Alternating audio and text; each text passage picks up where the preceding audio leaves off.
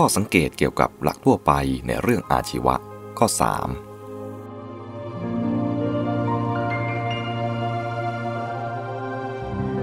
คำว่าสัมมาชีพในทางธรรมไม่ใช่หมายเพียงการใช้แรงงานให้เกิดผลผลิตและได้รับปัจจัยเครื่องเลี้ยงชีพเป็นผลตอบแทนมาโดยชอบธรรมเท่านั้นแต่หมายถึงการทำหน้าที่ความประพฤติหรือการดำรงตนอย่างถูกต้องอย่างหนึ่งอย่างใดที่ทำให้เป็นผู้สมควรแก่การได้ปัจจัยบำรุงเลี้ยงชีวิตด้วยเช่นการที่พระภิกษุดำรงตนอยู่ในสมณธรรมแล้วได้รับปัจจัยสี่ที่ชาวบ้านถวายก็เป็นสัมมาชีพของพระภิกษุหรือการที่ลูกประพฤติตนเป็นลูกที่ดีสมควรแก่การเลี้ยงดูของพ่อแม่ก็พึงนับเป็นสัมมาชีพของลูกอันหนึ่งในการวัดคุณค่าของแรงงาน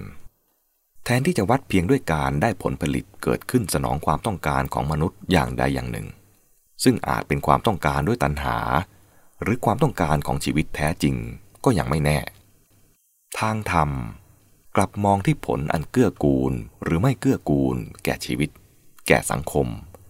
หรือการดำรงอยู่ได้ดีของหมู่มนุษย์จากความที่ว่ามานี้มีข้อพิจารณาสืบเนื่องออกไป2 อย่างคือข้อกอว่าโดยทางธรรมความสัมพันธ์ระหว่างแรงงานกับอาชีวะและผลตอบแทนแยกได้เป็น2 ประเภท 1. สำหรับคนทั่วไปหรือชาวโลกการใช้แรงงานในหน้าที่เป็นเรื่องของอาชีวะโดยตรงคือเป็นไปเพื่อได้ผลตอบแทนเป็นปัจจัยเครื่องยังชีพดังมองเห็นกันอยู่ตามปกติ 2.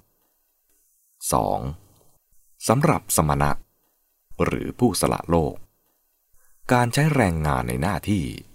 ไม่เป็นเรื่องของอาชีวะไม่มีความมุ่งหมายในด้านอาชีวะหรือไม่เกี่ยวกับอาชีวะเลยคือไม่เป็นไปเพื่อได้ผลตอบแทนเป็นปัจจัยเครื่องยังชีพ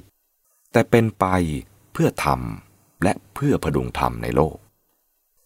ถ้าเอาแรงงานที่พึงใช้ในหน้าที่มาใช้ในการแสวงหาปัจจัยเครื่องยังชีพกลับถือเป็นมิจฉาชีพและถ้าใช้แรงงานในหน้าที่เพื่อผลตอบแทนอย่างใดอย่างหนึ่งก็ดีร้องขอปัจจัยเครื่องยังชีพโดยไม่ใช่เป็นความประสงค์ของผู้ให้ที่จะให้เองก็ดีก็ถือว่าเป็นอาชีวะไม่บริสุทธิ์โดยนัยนี้นอกจากมิจฉาชีพอย่างชัดเจนคือการหลอกลวงการประจบเขากินการเลียบเคียงการขู่เข็นบีบเอาและการเอาลาภต่อลาภแล้วการหาเลี้ยงชีพด้วยการรับใช้เขาเช่นเป็นคนเดินข่าวก็ดีด้วยการประกอบศิลปะและวิชาชีพต่างๆเช่นดูฤกษ์ยามทำนายลักษณะรักษาโรคก็ดีก็จัดเข้าเป็นมิจฉาชีวะสำหรับพระภิกษุเหมือนกันภิกษุไม่เจ็บไข้ขอโภชนะอันประณีตหรือแม้แต่กับข้าวหรือข้าวสุกมาเพื่อตนเองแล้วฉันก็เป็นวิบัติแห่งอาชีวะเอาธรรมมาทำเป็นดังสินค้าก็ผิดจรรยาบรรณนักบวชแม้แต่เพียงแสดงธรรมโดยคิดให้เขาชอบแล้วอาจได้อะไรก็เป็นธรรมเทศนาที่ไม่บริสุทธิ์หรือเพียงแต่การให้ของเขามีลักษณะเป็นการให้ค่าตอบแทนก็ไม่เป็นการสมควรดังตัวอย่างเหตุการณ์ที่เกิดกับพระพุทธเจ้าในกสิภารทวาชสูตรขุตกนิกายสุตตนิบาตครั้งหนึ่งพระพุทธเจ้าเสด็จไปบิณฑบาตทรงเข้าไปหยุดประทับยืนในเขตไร่นาของพราหมณ์ผู้หนึ่งพราหมณ์กราบทูลว่าข้าพเจ้าไถหว่านแล้วจึงได้กินแม้ท่านก็จงไถหว่านแล้วบริโภคเถิดพระพุทธเจ้าได้ตรัสว่าพระองค์ก็ทรงไถหว่านแล้วจึงบริโภคเหมือนกันเมื่อพราหมณ์ไม่เข้าใจและแต่งคาถาทูลถามกลับมาพระองค์ก็ตรัสตอบเป็นคำร้อยกรองชี้แจงการไถหว่านของพระองค์ที่มีผลเป็นอมตะพราหมณ์เห็นชอบด้วยเกิดความเลื่อมใสจึงนำเอาอาหารเข้ามาถวายพระพุทธเจ้าไม่ทรงรับโดยตรัสว่าไม่ควรบริโภคโภชนะที่ขับกล่อมได้มาที่มาอันชอบธรรม และบริสุทธิ์แท้จริงของปัจจัยเครื่องยังชีพสำหรับพระภิกษุก็คือการที่ชาวบ้านมองเห็นคุณค่าของธรรมและเห็นความจำเป็นที่จะต้องช่วยให้บุคคลผู้ทำหน้าที่พดุงธรรมมีชีวิตอยู่และทำหน้าที่นั้นต่อไปจึงเมื่อรู้ความต้องการอาหารของสมณะเหล่านั้นอันแสดงออกด้วยการเที่ยวบิณฑบาตโดยสงบแล้วก็นำอาหารไปมอบให้ด้วยความสมัครใจของตนเองโดยที่ผู้ให้หรือผู้ถวายนั้นได้รับผลคือการชำระจิตใจของตนให้ผ่องใสและชักนำจิตของตนให้เป็นไปในทางสูงขึ้นด้วยการที่ตระหนักว่าตนได้ทำสิ่งที่ดีงามช่วยสนับสนุนผู้บำเพ็ญธรรมและมีส่วนร่วมในการพดุงธรรมเรียกสั้นๆว่าทำบุญหรือได้บุญฝ่ายภิกษุผู้รับปัจจัยทานนั้นก็ถูกกำกับด้วยหลักความประพฤติเกี่ยวกับปัจจัยสี่อีกว่าพึงเป็นผู้มักน้อยสันโดษรู้จักประมาณในการรับปัจจัยสี่เหล่านั้นอันตรงข้ามกับด้านการปฏิบัติหน้าที่เช่นการสั่งสอนแนะนำแสดงธรรมซึ่งพึงกระทำให้มากเท่าที่จะทำได้โดยมุ่งแต่ประโยชน์สุขของผู้รับคำสอนฝ่ายเดียวโดยนัยนี้หลักการกินให้น้อยที่สุดโดยทำงานให้มากที่สุดจึงเป็นไปได้สำหรับสมณะโดยที่แรงงานในการทำหน้าที่กับอาชีวะตั้งอยู่คนละฐานยังไม่มีจุดบรรจบที่จะให้มีการยกเอาปริมาณแรงงานขึ้นเปรียบเทียบเพื่อเรียกร้องสิทธิในด้านอาชีวะได้เลยและเมื่อสมณะยังปฏิบัติหน้าที่อยู่ในหลักการนี้ระบบของสังคม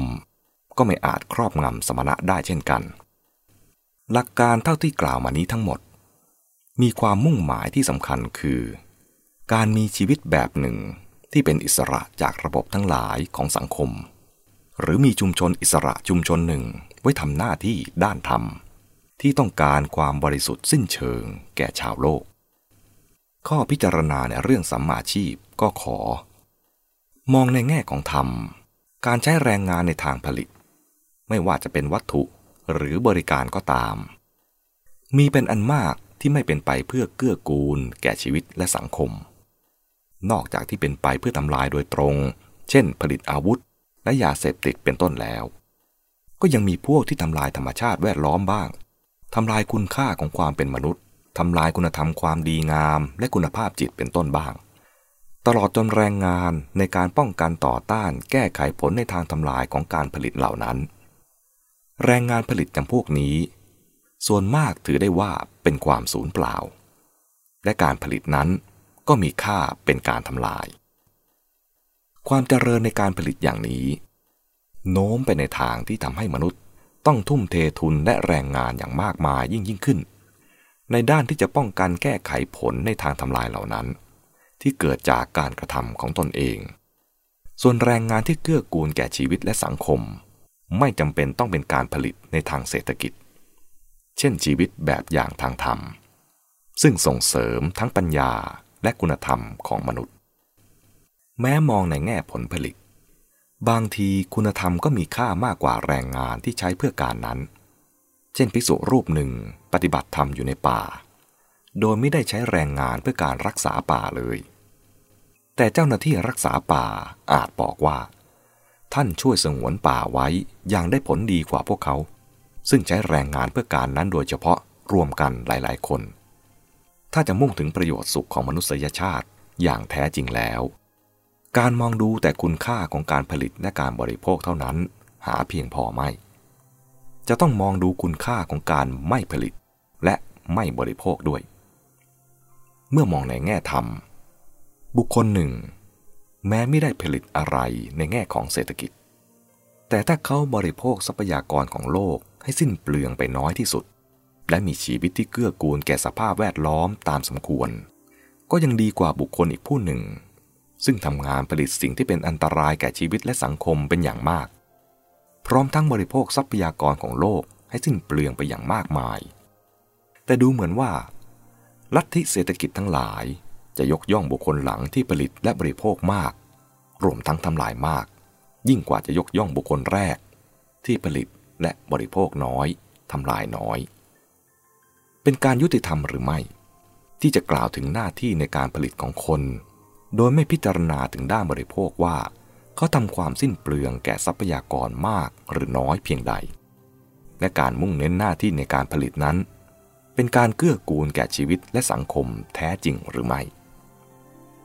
การที่เศรษฐศาสตร์สนใจเฉพาะแต่สิ่งที่คำนวณนับกำหนดเป็นตัวเลขได้และปริมาณที่เพิ่มพูนทางวัตถุด้วยถือตนว่าเป็นจำพวกวิทยาศาสตร์นั้นก็จะต้องให้เศรษฐศาสตร์และลัทธิเศรษฐกิจทั้งหลายเท่าที่มีอยู่ยอมรับด้วยถึงความคับแคบไม่เพียงพอและความไม่สมบูรณ์ของตนในการที่จะแก้ปัญหาทางเศรษฐกิจของมนุษย์ซึ่งเป็นสัตว์ที่เหนือศาสตร์การยอมรับความจริงเช่นนี้แหละจะเป็นความดีงามและความสมบูรณ์แห่งประโยชน์ของเศรษฐศาสตร์และลัทธิเศรษฐกิจเหล่านั้นเอง